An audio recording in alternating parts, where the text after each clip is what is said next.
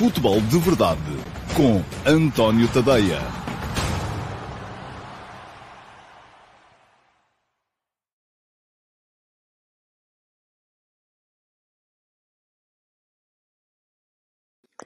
Ora, então, olá, muito bom dia a todos e sejam muito bem-vindos à edição número 749 do Futebol de Verdade. Hoje é segunda-feira, dia 20 de fevereiro de 2023 e como é que eu percebo que é dia de ponto? Porque está muito pouca gente a ver o Futebol de Verdade hoje. A malta costuma ver quando está a trabalhar.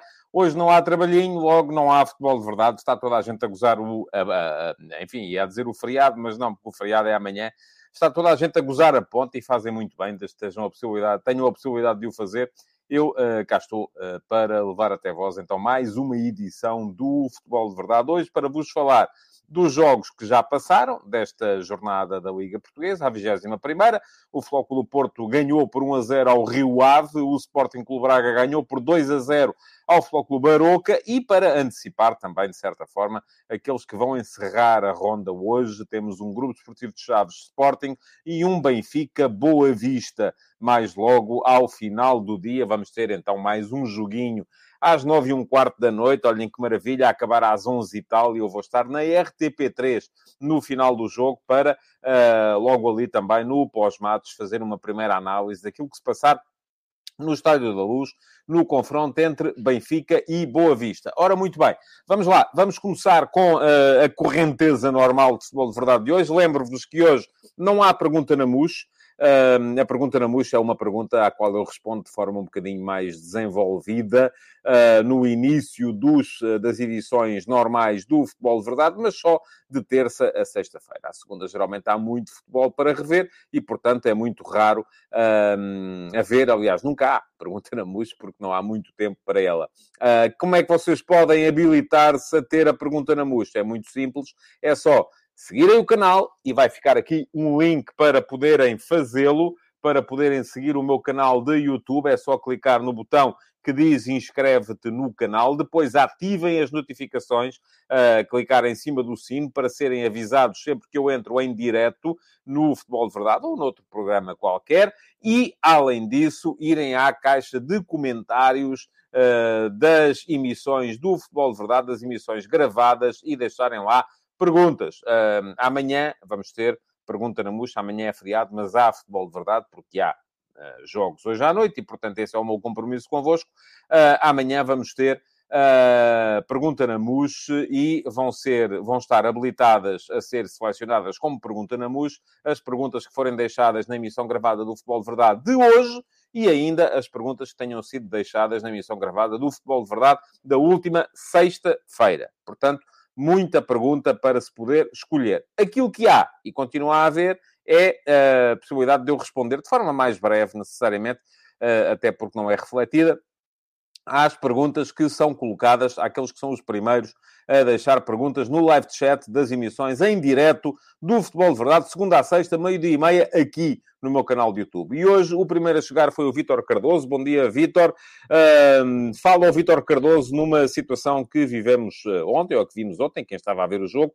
Luís Campos desceu até à área técnica e diz que é o desnorte total num clube de topo. Pergunta como se explica, faz lembrar o Badaró, mas isso se calhar já não é do seu tempo, é mais do meu, como o Ispilico, não é? O chinês, mi não sei chinês, mi sei japonês. Ou era ao contrário, já nem sei. Bom, mas como se explica? Não há muita explicação para aquilo. O que é que se passou, para quem não viu?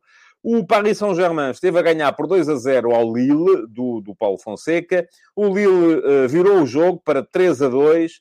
O PSG perdeu alguns jogadores por lesão, e nomeadamente a lesão que parece ter sido grave do Neymar, não tão grave a do Nuno Mendes.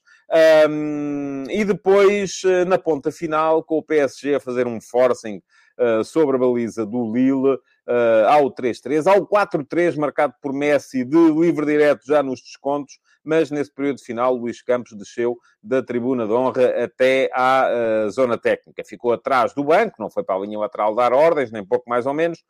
O Christophe Galtier, o treinador do PSG, no final diz que não se sentiu ameaçado, que não sentiu que houvesse ali nenhuma interferência, mas de facto não é muito normal ver o diretor desportivo baixar até à zona a não ser que ele esteja já de si próprio na ficha de jogo, e há casos em que isso acontece, não é? Aliás, se formos a pensar, em Portugal são mais os casos em que eles lá estão do que os casos em que eles lá não estão. Portanto, é só pensarmos, o engenheiro Luís Gonçalves do Futebol Clube Porto costuma estar inclusive no banco, porque é também delegado ao jogo. O Hugo Viana no Sporting não está no banco, mas, enfim, anda por ali quase sempre também. No Benfica, eu creio que o Rui Pedro Brás também costuma estar, se não no banco, pelo menos anda sempre por ali também, e, portanto, não é muito anormal, em termos de futebol português, vermos os dirigentes fazerem aquilo que o Luís Campos fez. Agora, que no Paris Saint-Germain não é assim tão normal, de facto, nem habitual, de facto, não é. João Pereira, bom dia. À luz do confronto de ontem entre Casa Pia e Vitória Sport Clube, qual será o maior candidato a ficar com a vaga europeia da próxima temporada? É arriscado estar a responder-lhe agora, mas eu, se tivesse que responder agora, diria Vitória. Acho que o Vitória tem mais meios. Aquilo que o Casa Pia está a fazer no campeonato até este momento parece-me ser absolutamente notável e digno de ser assinalado. Agora, percebermos que se a equipa do Casa Pia vai conseguir manter este andamento para as últimas 13 jornadas já me parece mais complicado. Aliás, basta perceber que a vantagem já foi maior, o Vitória lentamente tem vindo a aproximar-se. Vamos ver também se toda esta questão da tomada de posição da empresa V-Sports, que é detentora da maioria das ações do Aston Villa, que representa os interesses do egípcio Saviris e do norte-americano Wesley Edens, dois homens que estão presentes no capital e mandam no Aston Villa, que parece que a empresa deles está a querer, parece não, é mesmo verdade, está a querer tomar conta de parte do capital do Vitória. Vamos ver se isto não vai dar ainda algum descontentamento, algum desfoque, alguma desconcentração competitiva por parte da equipa. É importante blindar a equipa disso tudo. Quem quer saber o que é que eu penso sobre esta tomada de posição de capitalistas nos clubes portugueses, escrevi o último passo, tal como vos tinha prometido na semana passada. Escrevi o último passo de sábado sobre esse tema e está aqui o link para quem quiser ler o último passo sobre os riscos da satelização. Porque vamos lá ver, há uma coisa para mim é evidente, é que à partida não há capitalista, ou melhor, há capitalistas bons e há capitalistas maus. Há malta que chega aí e pega nos clubes e vem cheia de boas intenções e a coisa pode resultar ou não resultar. Há malta que chega aí e pega nos clubes e já vem com más intenções à partida e mesmo assim a coisa pode resultar ou não resultar. Agora, aquilo que me parece... E enquanto a isto, enfim, estou quase pronto a citar Marcelo Rebelo de Sousa quando diz que isto é como ao melão, só depois de se abrir é que dá para perceber o que é que está lá dentro. Mas uma coisa, à partida, me parece logo complicada, que é uma empresa que é dona de um clube ir assumir posição noutro clube. Aí há um risco enorme. E houve alguns comentários, até inclusive nas redes sociais, apesar do algoritmo estar a prejudicar seriamente a difusão dos textos. Houve muitos comentários, alguns até, se calhar, de adeptos vitorianos, a dizer que se não for assim não vamos poder ser competitivos. Eu vou voltar a dizer, sei perfeitamente que o futebol se move num mundo de grande capital, é impossível ser competitivo sem o capital, sem a receita, sem o dinheiro, e, portanto, o meu problema não é com o dinheiro. O meu problema aqui é só, muito pura e simplesmente, com uma coisa, que é o facto de quem vem comprar parte das ações da SAD do Vitória Sport Clube já ser dono de outro clube. E isto dá para muita coisa, e muita coisa que não é necessariamente boa. Mas estou a desviar-me daquilo que é a pergunta do João Pereira. Foi só mesmo para deixar o link para o texto do último passo que foi escrito no sábado acerca do risco da satelização. Viriato da Beira, bom dia. Apesar da recuperação do Passos, há um fosso já cavado para os 3 últimos. Acredita que Passos, Santa Clara ou Marítimo ainda podem ficar fora da zona de descida? Acredito. Acredito, mas vou dizer-lhe isto assim, no máximo 1. Eu acho que destas 3 equipas pode haver uma que consiga lá chegar. E não tenho aqui de cor, neste momento, a diferença. Deixa-me cá olhar para a classificação para ter a certeza daquilo que vos vou dizer. Ora, nós estamos a falar de 13 jornadas. E, neste momento, há 7 pontos de avanço do Estoril, que é 15º, para o Santa Clara, que é 16º, o que quer dizer, logo à partida, que haverá 9 pontos de avanço para o Marítimo, que é 17º, e 10 pontos de avanço para o Passos de Ferreira, que é 18º. Se nós pensarmos em termos de luta pelo título, 7, 9 e 10 pontos, imaginemos que o Benfica, neste momento, tinha 7, 9 e 10 pontos de avanço sobre o segundo, terceiro e quarto classificado, podíamos sempre imaginar uma situação em que o título não estava entregue. Porquê? Porque se trata apenas de ultrapassar uma equipa. Se pensarmos numa lógica de fundo da tabela, em que uma boa série... a coisa funciona ao contrário. Se no topo da tabela, uma equipa que está em primeiro lugar, perde 2 jogos seguidos, faz uma má série, 3 jogos seguidos, e à partida aquilo que é esperado dos que o perseguem é que ganhem, porque são das equipas mais fortes do campeonato, e, portanto, é possível reverter esse tipo de situação, no fundo da tabela funciona ao contrário. Uma boa série de uma destas equipas, seja do Santa Clara, do Marítimo ou do Paços de Ferreira, pode perfeitamente servir, ganhando 3 jogos seguidos, pode perfeitamente servir para saltar para cima da linha d'água. Porquê? Porque aquilo que é esperado das equipas que estão imediatamente a seguir é que ganhem poucas vezes. Porquê? Porque são das piores do campeonato. Portanto, agora, se me pergunta assim, acredito que de repente os 3 comecem a ganhar os jogos todos? Não. Mas acredito perfeitamente que possa aparecer aí uma boa série de 3, 4 jogos sem perder de uma destas equipas. E então aí pode perfeitamente saltar para fora da zona de descida. Rui Martins, bom dia. Será o Paços de Ferreira capaz de garantir a manutenção? E quais são, na sua opinião, hoje, os principais candidatos a descer? Está respondido. Rui, em relação à primeira parte da pergunta, em relação à segunda, os principais candidatos a descer hoje são Santa Clara, Marítimo e Paços de Ferreira. São os 3 últimos. E estão bastante longe do 15º classificado. Portanto, acho que são os principais candidatos. Agora, não quer dizer que acabem por ser mesmo eles a descer. E, por fim, tenho estado a ler quase sempre 5 perguntas, as 5 mais rápidas a chegar. A quinta é do Luisito, que diz: bom dia, na Alemanha os 3 primeiros têm 43 pontos. Aliás, a diferença entre o primeiro e o sexto é tanto como em Portugal entre o primeiro e o segundo. E o Bayern é o bicho-papão que se sabe. Certo, Luís? Mas é um caso raríssimo na Alemanha. O campeonato alemão, a Bundesliga este ano está estranha. Está estranha porque o Bayern está a perdoar muito. No fim, vou dizer aqui, estou convencido que o Bayern vai ser campeão na mesma. Mas que está a complicar muito a sua própria missão está. E vamos ter já no próximo fim de semana. Aliás, o próximo fim de semana é um fim de semana particularmente interessante em termos de futebol internacional. Porque vamos ter um Bayern-Union Berlim, em que as coisas podem começar a ficar um bocadinho mais claras na Bundesliga. E vamos ter um Olympique Marselha-Paris Saint-Germain, em que o OM, que ontem também ganhou, pode aproximar-se do PSG. Bom, vamos lá ver se vocês têm coisas a dizer sobre aquilo que eu estive para aqui a dizer. Não é novas perguntas, porque isso, se fosse para isso, tinham que ter entrado mais cedo. Bestial. Temos aqui muita coisa. Temos aqui muita coisa para poder ler. Vamos lá ver. Diz aqui o Pedro Santos: é possível que até que ambos fiquem com a vaga europeia normalmente, a não ser que haja uma surpresa na taça, o sexto classificado também se apura. Ora, deixa cá ver. Portanto, 1, 2, 3, quarto, sim, exatamente. Pá, é bem possível que vão os dois e não estamos propriamente à espera de grandes surpresas na taça. Enfim, vamos a ver se vai ser assim ou não. O Alex Brito Nogueira, relativamente à questão Vitória Vila, diz que no Vila estão contentes.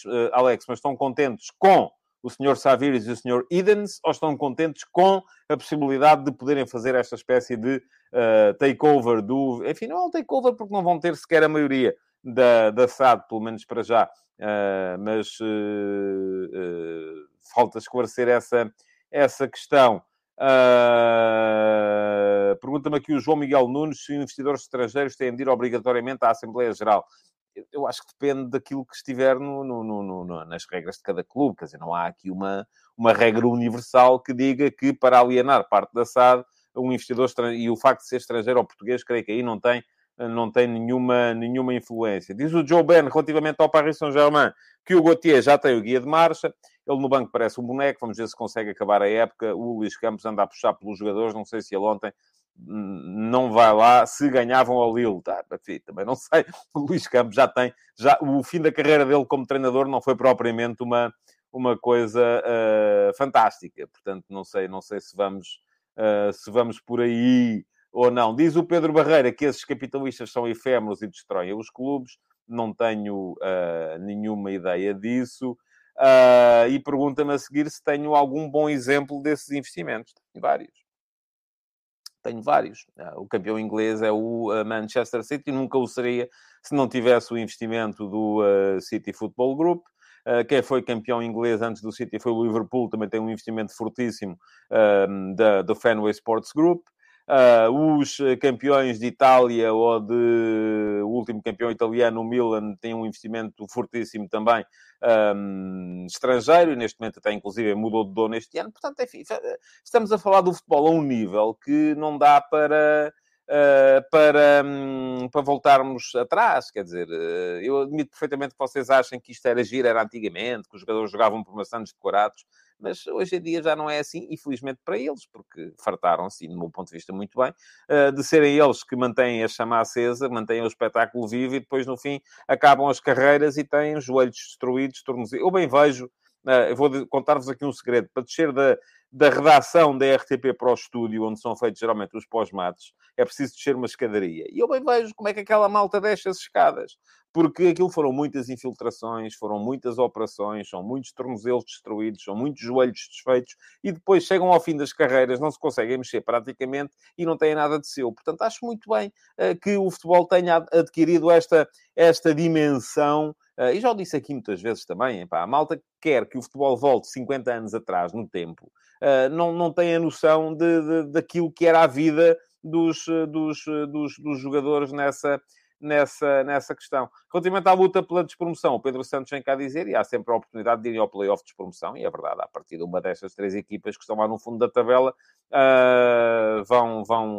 vai acabar por lhes acontecer isso, e uma delas vai estar no play-off. Diz o Jorge Fernandes que a FIFA e a UEFA deviam proibir empresas de terem mais do que um clube na rede europeia. Eu não sei se isso é possível do ponto de vista do direito comercial. Mas, enfim, é uma questão, não sou de todo competente para falar dessa questão, porque não sou de todo especialista na matéria. Bom, vamos seguir em frente. Há aqui muita coisa, e havia aqui inclusive spam que já foi resolvido, sem grandes ondas. Vamos seguir em frente e vamos entrar muito rapidamente. Vou, antes de entrar, seja no que for, deixar aqui a passar em baixo, em rodapé, o endereço do meu Substack, é tadeia.substack.com. Está a passar aqui, e quem quiser subscrever, vai ficar aqui também um link para poderem fazer a subscrição do meu Substack. E o que é que o meu Substack vos garante? Garante-vos que recebem, se subscreverem, nem que seja a subscrição gratuita, recebem sempre, pelo menos, o primeiro parágrafo de todos os textos no vosso e-mail. E isto é muito, cada vez mais, não sei se vocês têm estado a acompanhar, é o Twitter a dizer que vai passar apenas a difundir os conteúdos de quem pagar para ser difundido, é o Facebook a dizer a mesma coisa e o Instagram a mesma coisa. Portanto, cada vez mais, se vocês estão dependentes das redes sociais para terem acesso aos conteúdos, o mais certo é não vos aparecerem. Todos vocês têm, com certeza, Facebook, Instagram, Twitter, seja o que for, e eu só vos pergunto, se calhar até me seguem por lá, mas quantas vezes é que vos aparecem as minhas publicações? E não serão muitas, com certeza. Portanto, a maneira mais segura de saberem sempre que eu publico alguma coisa é fazerem a subscrição. E a subscrição não tem que ser paga. Isto é, vocês até podem fazer a subscrição gratuita, recebem logo imediatamente todos os textos gratuitos que eu vou publicando, e recebem pelo menos o primeiro parágrafo dos textos que são pagos. E os textos que são pagos, depois podem optar se querem então fazer a subscrição premium ou não. A subscrição premium custa-vos 5€ por mês ou 50€ por ano, caso queiram fazer uma subscrição desde logo anual, e isto significa que 2 dos 12 meses do ano serão de borla. Diz aqui o Hugo Macedo que não vê quase nada. O Luís Chito diz que no Instagram aparece sempre, e o Hugo Macedo diz que é mesmo perto de 0. Eu creio que é assim. Eu tenho visto a quantidade de interações, de likes e por aí afora que aparecem, e as visualizações de cada coisa que eu publico nas redes sociais está cada vez mais baixa. E, portanto, não há nada como, de facto, poderem fazer a subscrição, nem que seja, volto a dizer, a subscrição gratuita do meu Substack. Deixa-me só assinalar aqui um superchat do Acúrcio Afonso. Muito obrigado, Acúrcio. Continuação de bom trabalho também e espero que continue a poder usufruir do futebol de verdade durante muito tempo. Ora, muito bem, vamos lá. Ataques rápidos, que é aquilo que se segue, diz aqui o Hugo Macedo, e eu acho muito bem que o melhor mesmo é subscrever.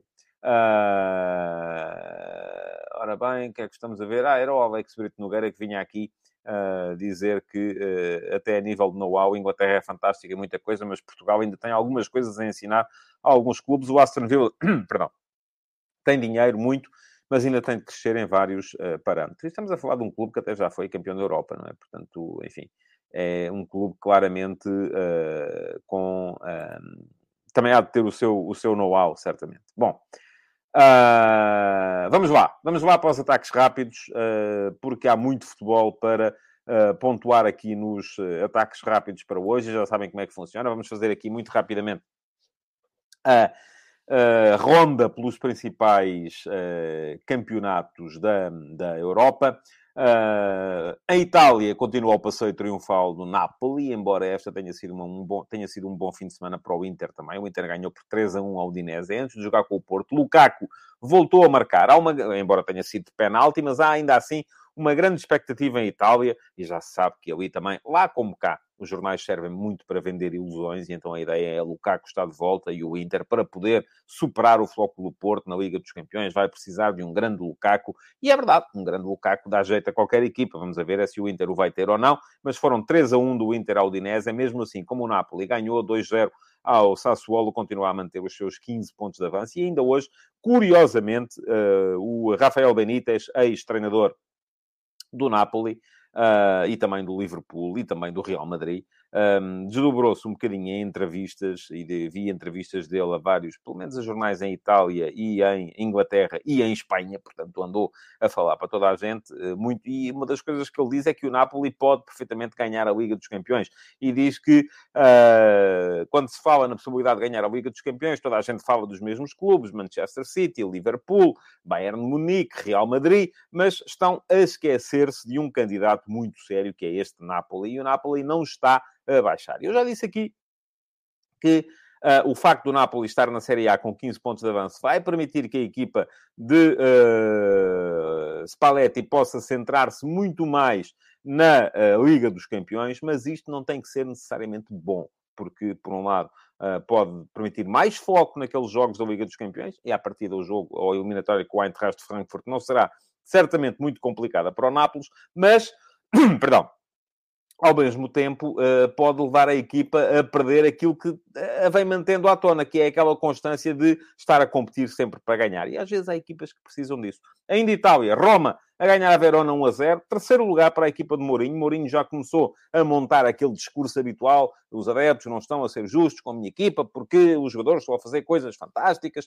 É preciso, no final da época, vou falar e vou dizer o que penso. Portanto, já está a pressionar, de certa forma, a equipa ou os adeptos para apoiarem a equipa. E é possível, dado o estado, dado aquilo que aconteceu à Juventus, dado o estado em que se encontram neste momento tanto o Inter como o Milan, é bem possível que a Roma possa chegar ao final da época numa posição de qualificação para a Liga dos Campeões, o que seria excelente para o José Mourinho. Nota ainda para a estreia de Paulo Sousa na Salernitana, perdeu por 2-0 em casa com a Lazio, mas é mais um treinador português num dos principais campeonatos europeus. Ora, deixem-me cá só olhar, a ver se há aqui comentários vossos. Não, ainda estão muito virados para... diz aqui o Pedro Santos que Rafa Benítez foi, não sei até que ponto foi um treinador sobrevalorizado. Foi claramente um treinador sobrevalorizado, Pedro, no meu ponto de vista. Mas, de qualquer modo... isso não quer dizer que ele não possa estar a analisar bem a questão. O João Costa diz que o Spalletti nunca ganhou um grande título, e o Pedro Ferreira que o Nápoles vai se ver grego para passar o Frankfurt, quanto mais ganhar a Liga dos Campeões. É possível, vamos a ver se é assim ou não. Eu creio que o Frankfurt eles acabarão por passar de qualquer maneira. Bom, Espanha. Vitórias tranquilas, tanto do Barça sobre o Cádiz, como do Real Madrid sobre o Osasuna. 2-0 para ambos os casos, mantém-se os 8 pontos de diferença. Fala-se muito, cada vez mais em Espanha, da escandaleira que foi o pagamento do Barcelona ao vice-presidente dos árbitros em Espanha, alegadamente para assegurar que as arbitragens eram neutras, que é uma coisa que eu acho fantástica, mas cada vez se fala mais do tema. O pagamento já foi assumido pelo próprio Barcelona. Agora vamos a ver se vai ser ou não vai ser punido. E isto é muito para aqueles que vêm cá dizer, pois isto só em Portugal é que as coisas passam e tal. Vamos a ver como é que vai ser em Espanha. Deixem-me dizer-vos que, a propósito de Espanha, lancei na sexta-feira, creio que foi na sexta-feira, mais um episódio, mais uma atualização de um artigo da série Donos da Bola. Fica aqui o link para quem quiser dar lá um salto e ler o episódio sobre os donos dos clubes espanhóis. E há 4 clubes apenas em Espanha que são ainda pertença dos sócios. Porquê? Porque em 92 o Estado, para secar a dívida dos clubes de futebol em Espanha, obrigaram todos os clubes a subscreverem, a fazer uma subscrição de capital no valor da dívida, e só houve 4 que conseguiram fazê-lo sem abrir o capital a investidores. E se alguém souber quem são os 4, façam um favor de dizer aí. Não vale aqueles que já leram o artigo dos Donos da Bola, mas se alguém souber, pode dizer aí no chat. O primeiro a responder corretamente, eu vou dar aqui nota dessa resposta. Bom, Inglaterra foi um fim de semana fantástico na Premier League, sobretudo pela emoção no Aston Villa Arsenal. 2-2 aos 90 minutos. E depois um tiro de fora da área do Jorginho. Já dentro dos descontos, a bola vai ao poste, bate na cabeça do Dibu Martínez, vai para dentro da baliza. Dibu Martínez ficou claramente perturbado pela forma como o lance decorreu e quis ir... o José Costa respondeu aqui, mas eu não quero um clube, quero os 4. Quero os 4 clubes que são pertença dos sócios, ainda no futebol, na primeira divisão de Espanha. Também já o Simão Rochinol falhou. Simão. Diz aqui o Simão Rochinol. Real Madrid, Barcelona, Atlético, Bilbao e Sevilha. O duplo também falhou. E diz aqui Barça, Real Madrid, Atlético Madrid e Bilbao. Também falhou aqui o Pedro Ferreira, embora esteja perto. Bilbao, Real Madrid, Real Sociedade e Barcelona. E o Miguel Maia diz Barça, Real, Bilbao e Atlético. Também falhou. Não me digam que ninguém consegue acertar. Bem, vamos lá. Quero ver se alguém acerta. A partir daqui só leio mesmo a resposta correta se ela aparecer nos próximos 30 segundos, porque senão, entretanto, vou seguir em frente. Estava a falar já da Premier League para vos dizer que... e estava só aqui a dar uma atençãozinha às respostas, ainda não está nenhuma certa. Está aqui, a primeira certa vem do Tiago... Não está certa, não está certa. Não está certa. Enfim, parece que ninguém vai acertar e vou dar por extinto o concurso, porque senão não avançamos com o programa. Já sabem, é irem ler os Donos da Bola. E está lá tudo explicado. Está lá contado quem são os 4 clubes que são pertença dos sócios, porque foram os únicos que conseguiram cobrir o montante da dívida sem precisar de abrir o capital a investidores estrangeiros, a investidores externos. E eu vou dizer quem são. Real Madrid, Barcelona, Atlético Bilbao e Osasuna. São os 4 clubes que não são, neste momento, pertença de acionistas e pertencem ainda aos sócios. E respondeu agora ao Pedro Videira, mas agora está bem, eu já tinha dito ao Pedro, pronto, agora já não vale. Real Madrid, Barcelona, Atlético Bilbao e Osasuna. Quem quiser saber em que termos é que isto é feito, é dar um saltinho ao texto. Eu já deixei o link lá atrás para poderem ler a edição desta semana da atualização do artigo Donos da Bola. Porquê? Porque os clubes vão sempre mudando de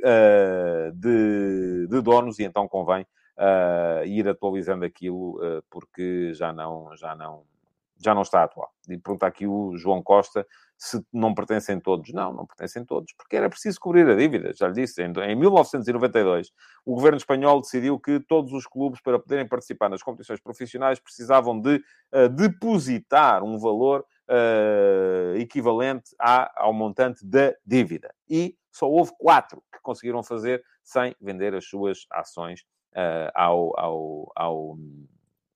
investidores externos. Bom, Premier League. Estava a explicar que o Dibu Martínez, depois a seguir, passou-se, que é uma coisa que já é em condições normais. Ele já faz e quis ir à frente para poder fazer o gol do empate num pontapé de canto, o Arsenal recuperou a bola, bem a temporizar o Fábio Vieira e golo do Martinelli. 4-2 para o Arsenal, que assim alargou em mais 2 pontos a vantagem sobre o Manchester City, que não foi além do empate a uma bola com o Nottingham Forest.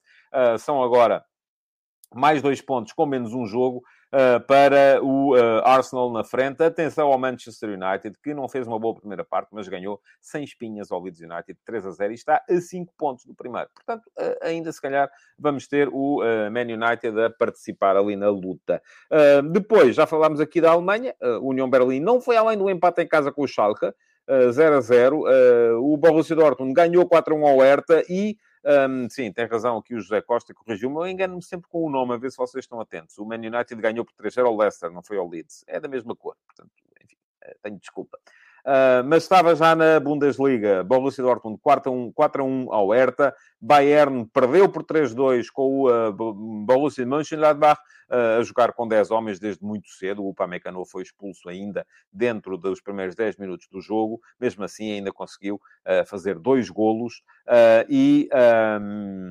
Isto significa que estão as 3 equipas, Bayern, Borussia de Dortmund, não o de Mönchengladbach, e União Berlim, todos com 43 pontos na frente da tabela, e na próxima semana há Bayern-União Berlim. Portanto, um jogo muito interessante para acompanhar na Bundesliga, o potencial atacante do Bayern contra a força defensiva do União Berlim. França, por fim, já falei aqui há bocado desse 4-3 épico do Paris Saint-Germain, e o Ricardo Carvalho vem cá dizer da mesma cor, azul não é branco. Sim, mas a cor original do Leeds é azul, Ricardo. É azul e branco.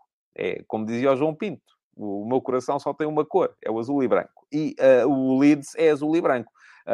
Agora, se o marketing depois faz com que neste momento o equipamento principal seja branco, para mim o Leeds é azul e continua a ser azul. Certo. Pronto, o Pedro Ferreira também veio cá dizer, da mesma cor também não são, um é branco e o outro todo azul. Pronto, está bem. Se calhar eu sou um tipo muito antigo, ainda sou do tempo em que o Leeds jogava fundamentalmente de azul. Mas está bem, é azul e branco. Vamos lá. Por fim, estávamos na Liga 1. O Olympique de Marselha, ontem, ao final do dia, ganhou por 3-2 ao Toulouse e está a 5 pontos, mas recebe o PSG no próximo dia 26. Vai ser também um jogo, com certeza, muito interessante. O Pedro Ferreira diz, nunca vi o Leeds jogar de azul na vida. Deve ser muito antigo. É do tempo das equipas do... olha, experimenta ver, por exemplo, o Damned United, o filme que retrata a passagem do Brian Clough pelo Leeds United. E, enfim, era assim que as coisas eram. Vamos lá. Ataque organizado de hoje para falar da Liga Portuguesa. Antes de chegarmos ao final do programa. E diz aqui o Mauro Veloso que obrigado, Mauro, alguém que venha em meu socorro, que o Leeds europeu jogava de azul. Se calhar é branco, sei lá, mas eu sempre, associei o Leeds ao azul. Pergunta-me aqui o Hugo Macedo se eu tenho acompanhado a segunda Liga Portuguesa, só os resultados, Hugo. Portanto, não vale a pena fazer grandes perguntas, porque não tenho muita coisa de interessante para dizer sobre o tema. Liga Portuguesa, ataque organizado, para vos falar não só dos jogos que já foram, como dos jogos que vão ser. E, basicamente, para nos centrarmos nos 4 de cima. Neste fim de semana, tivemos Porto-Rio Ave, logo no sábado. Entrada muito fraquinha do Porto no jogo, deixem-me que vos diga, achei. Mas o Porto tem estado a começar a fazer... ou começa a habituar-se a uma lógica em que não entra bem nos jogos, permite mesmo que os adversários sejam estatisticamente superiores. Voltou a acontecer na primeira parte do jogo, desta vez com o Rio Ave, aquilo que tinha acontecido no jogo do Futebol Clube do Porto com o Sporting. O Rio Ave foi melhor, tem o gol anulado, há 2 grandes defesas do Diogo Costa, uma remate do Samaris, outra remate do Guga, e depois o Porto acaba por fazer o golo numa finalização muito boa do Tony Martínez, que permitiu à equipa portista sair na frente para o intervalo, e se calhar intervalo com 0-0, com o Rio Ave a ser melhor, as ausências no Porto, que eram muitas, é preciso lembrar, não estava Uribe, não estava Evanilson, não estava Otávio, não estava Galeno, portanto, dos 12, eu acho que o Porto não tem um 11 base, tem um 12 base, porque é preciso contar com os dois médios. Depois Otávio, Galeno e PP geralmente os três fazem 2 lugares, a não ser que o PP baixe para a lateral. Mas deste 12 base havia 4 ausências e isto podia pesar. Mas com 1-0 o Porto veio melhor para a segunda parte. A segunda parte já foi muito mais igualada. Só para que vejamos, para vermos, ao intervalo, apesar do gol do Porto, o Porto chegou ao intervalo com um XG, um expected goals, um índice de golos esperados de 0,4, ou seja, marcou um golo e estava acima daquilo que seria esperado. O Rio Ave, perdão, o Porto com um XG de 0,3, o Rio Ave é que chegou ao intervalo com um 0,4.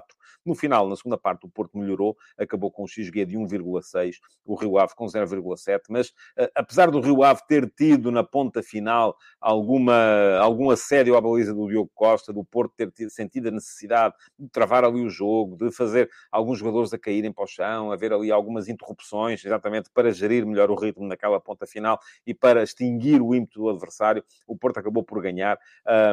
Um jogo que acabou com 4 remates enquadrados para cada lado. Foi uma vitória feliz por parte da equipa do Porto, mas a verdade é que foi a 10ª vitória seguida da equipa do Porto. E isto... 10 vitórias de enfiada, enfim, numa altura em que o Porto até não está a jogar particularmente bem, faz pensar, se o Porto começa a jogar bem, então como é que vai ser? Portanto, vamos a ver. Agora vai haver jogo europeu. O Inter também não está bem, mas é uma equipa forte, é uma equipa que, perante a qual o Porto não é favorito. Estou aqui um bocadinho com o que diz o Nuno Teixeira. Importante foi vencer, e foi. Importante ali foi ganhar, lá está, são 22 jogos sem perder, e são 10 vitórias seguidas, e o Porto neste momento a 2 pontos do Benfica, que vai entrar em campo hoje para jogar com o Boa Vista, mais pressionado. Ora, ontem houve Braga-Aroca, e se o Braga podia entrar no jogo um bocadinho afetado pelos 4-0 que tinha apanhado da Fiorentina na quinta-feira, e eu por acaso na sexta escrevi logo que isso não ia acontecer, porque me parece que o Braga não tem a pressão que têm os outros 3 clubes grandes em Portugal. Isto é, se o Benfica, o Porto, o Sporting apanhassem 4 num jogo europeu, como o Braga apanhou, desde logo condicionando ou impedindo a continuidade da equipa em prova na competição europeia, no jogo seguinte ia entrar sob brasas. Sobre brasas, assim é que é. No caso do Sporting Clube Braga, isto não acontece porque não há de toda a mesma pressão por parte dos adeptos. Não há assobios, não há grande pressão em cima da equipa, e isto, se ao mesmo tempo há quem diga, mas então não há exigência, a equipa não cresce, por outro lado também é verdade que não há a mesma problemática, não há a mesma entrada em campo mais nervoso, e o Braga mostrou isso. Aos 17 segundos já estava uma bola lá dentro. É verdade que repetiu um bocadinho aquilo que já tinha acontecido no jogo entre Braga e Aroca na primeira volta, que também o primeiro golo entrou, se não foi no primeiro minuto, foi nos primeiros 2 ou 3 minutos, e o Braga em Aroca ganhou por 6-0, desta vez ganhou só por 2-0, golo do Abel Ruiz, o golo mais rápido da Liga, conforme vem aqui explicar o Paulo Lourenço. Golo do Abel Ruiz, boa tabela com o Ricardo Horta, mas o grande segredo da jogada está no toque de calcanhar do Abel Ruiz, que tira imediatamente o baço da jogada e faz com que o Abel depois possa receber a bola de frente para a baliza, na meia-lua, com espaço, olha para o guarda-redes e é quase só perguntar para onde é que a queres, e meteu-lhe a bola junto ao poste, do lado direito de quem chuta. Depois o 2-0 chegou do Banza aos 81 minutos, mas foi um jogo tranquilo, que apesar do Aroca ter rematado mais, o que é normal, porque esteve em desvantagem durante muito tempo. Enfim, normal, muito normal não será, porque o Braga é melhor. O Braga teve mais remates enquadrados, foi 9-6 em remates para o Aroca, 4-3 em remates para o Sporting Clube Braga, mas uma vitória, ainda assim, no meu ponto de vista, tranquila, do Sporting Clube Braga frente ao Aroca, os dois a meterem pressão em cima do Benfica. E hoje vamos ter, então, encerramento da jornada com Grupo Desportivo de Chaves, Sporting e Benfica, Boa Vista. O que é que... há aí muita gente a falar de varas e de arbitragens, e, enfim, podem continuar se quiserem, mas mais uma vez vou dizer, não é tema aqui. Aqui não é tema. Isso é para os programinhas de adeptos no final dos jogos, quem quiser, força aí. Até, eventualmente, posso vir um dia destes a criar uma coisa só para premium, porque eu acho que se querem que eu faça uma coisa que não me apetece, então aí tem que ser mesmo só para subscritores premium. Só para falarmos de arbitragem, pronto. E aí a malta fala de arbitragem. Agora, eu digo-vos assim, quando falo de futebol, falo de futebol. Quando falo de arbitragem, falo de arbitragem. Porque estar a misturar as coisas é pura e simplesmente tempo perdido. Ora, vamos ter hoje, conforme já vos disse, primeiro que tudo, Chaves Sporting, e diz aqui o Bruno Coelho, perdão, já perdi a conta aos jogos dos Chaves à segunda-feira à noite, ao menos este é em casa. E é verdade, continuamos a ter jogos à segunda à noite. E eu digo-lhe mais, ao menos este é em casa e ao menos este é um horário mais ou menos decente. Porque, enfim, 7 da tarde já é... Diz-me aqui o Luís Leal, Ui, isso era uma mina. Luís, não era, porque a malta que quer discutir a arbitragem não está disponível para pagar por isso. Portanto, não vamos... disse aqui o João Morgado Ferreira, faz isso e vai ver mais malta premium só para ir mandar vir. Não, porque a malta que quer isso não está disponível para pagar. Eu sei muito bem como é que as coisas funcionam. Por isso é que ainda não lancei esse produto, vamos chamar-lhe assim. E diz aqui o Hugo Macedo, esqueçam lá as arbitragens, uma vez sou eu, outras vezes és tu. E é um bocado isso. Creio que é um bocado isso, sim senhores. Aliás, continuo a dizer que é isso que acho, e repito sempre aquela frase do Eriksen, que dizia que no final do campeonato faz as contas e se calhar está tudo igual. Enfim, se calhar não está tudo igual, mas vamos a ver. Bom, estava a falar dos jogos. Chaves Sporting às 7. Chaves com muitas ausências. Tem o Bruno Langa por castigo, mas também não está o Paulo Vítor, o guarda-redes, o Hernández, o Tarcinho, o João Correia, o Obiora. Portanto, uma série de jogadores que não estão disponíveis para a partida dos Chaves hoje. Mas este Chaves, é preciso lembrá-lo, ganhou em Alvalade. Ganhou em Alvalade um Sporting que tarda em encontrar a tranquilidade necessária para poder... Enfim, isto é uma questão que se calhar já vem de trás. Porque houve uma altura em que o problema do Sporting era jogava muito e não conseguia fazer golos. Eu acho que neste momento o Sporting começou a enervar-se tanto com o facto de não fazer golos que já não joga muito. Acho que a equipa do Sporting está a piorar o nível do seu futebol. E, portanto, o jogo contra o Midtjylland na quinta-feira foi penoso em termos de produção.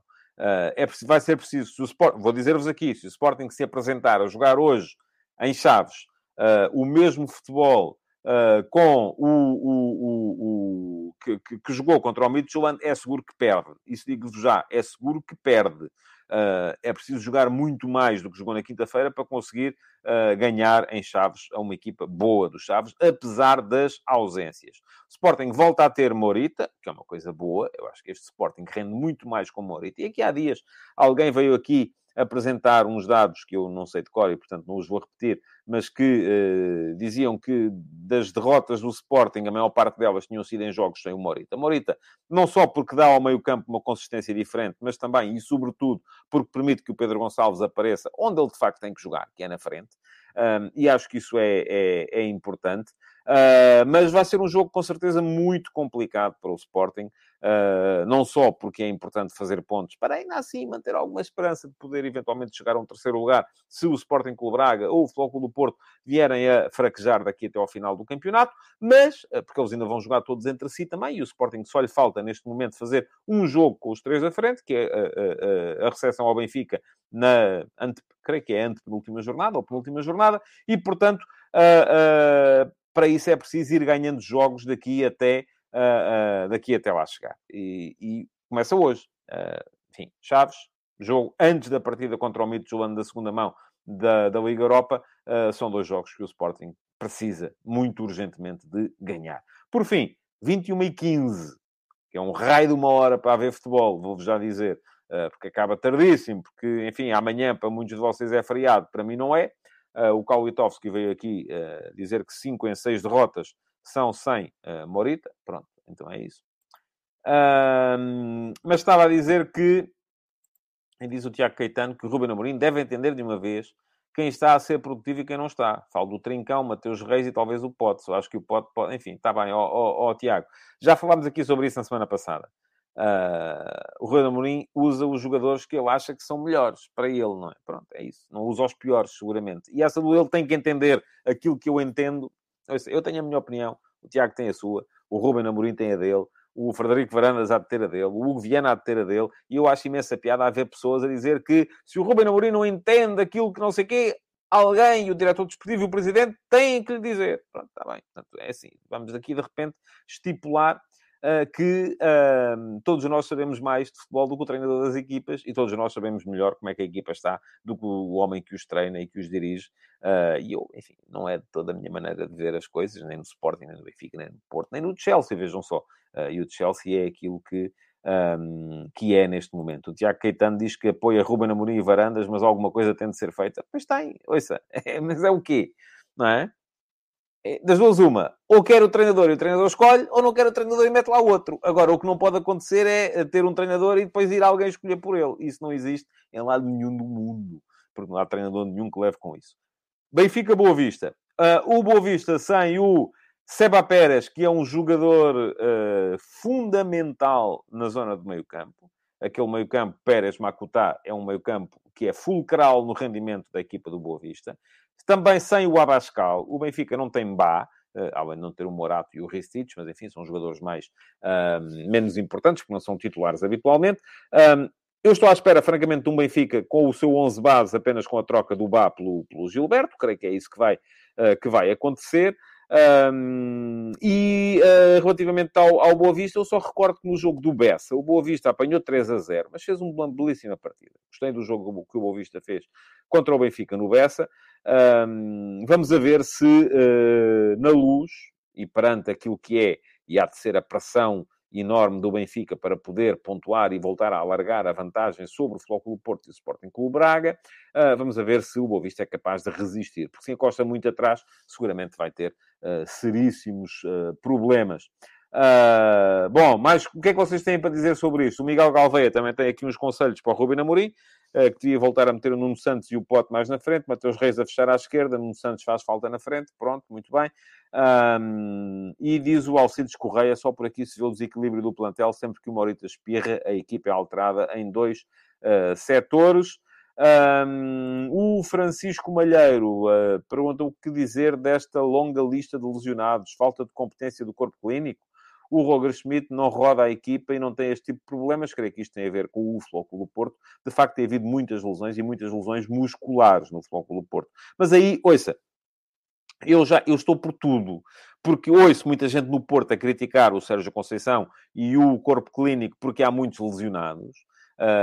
E depois ouço muita gente no Sporting a criticar o Ruben Amorim porque faz a gestão física dos jogadores. Por exemplo, quando o Morita não jogou a partida da última jornada contra e não jogou agora contra o Midtjylland, a malta a dizer, como é que é possível? Então um jogador que é fundamental tem que ser gerido. E há treinadores que dizem isso. Os jogadores querem jogar, não tem nada que ser geridos.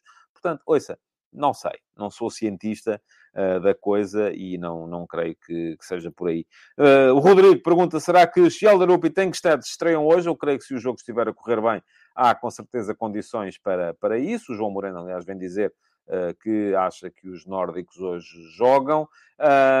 E o Luís Chito lembra que a primeira volta foi a estreia do António Silva e foi, de facto, quando muita gente não queria que fosse ele a jogar, porque não podia ser, porque havia o Vertonghen e podia perfeitamente fazer-se ali umas adaptações e tal, e não sei o quê.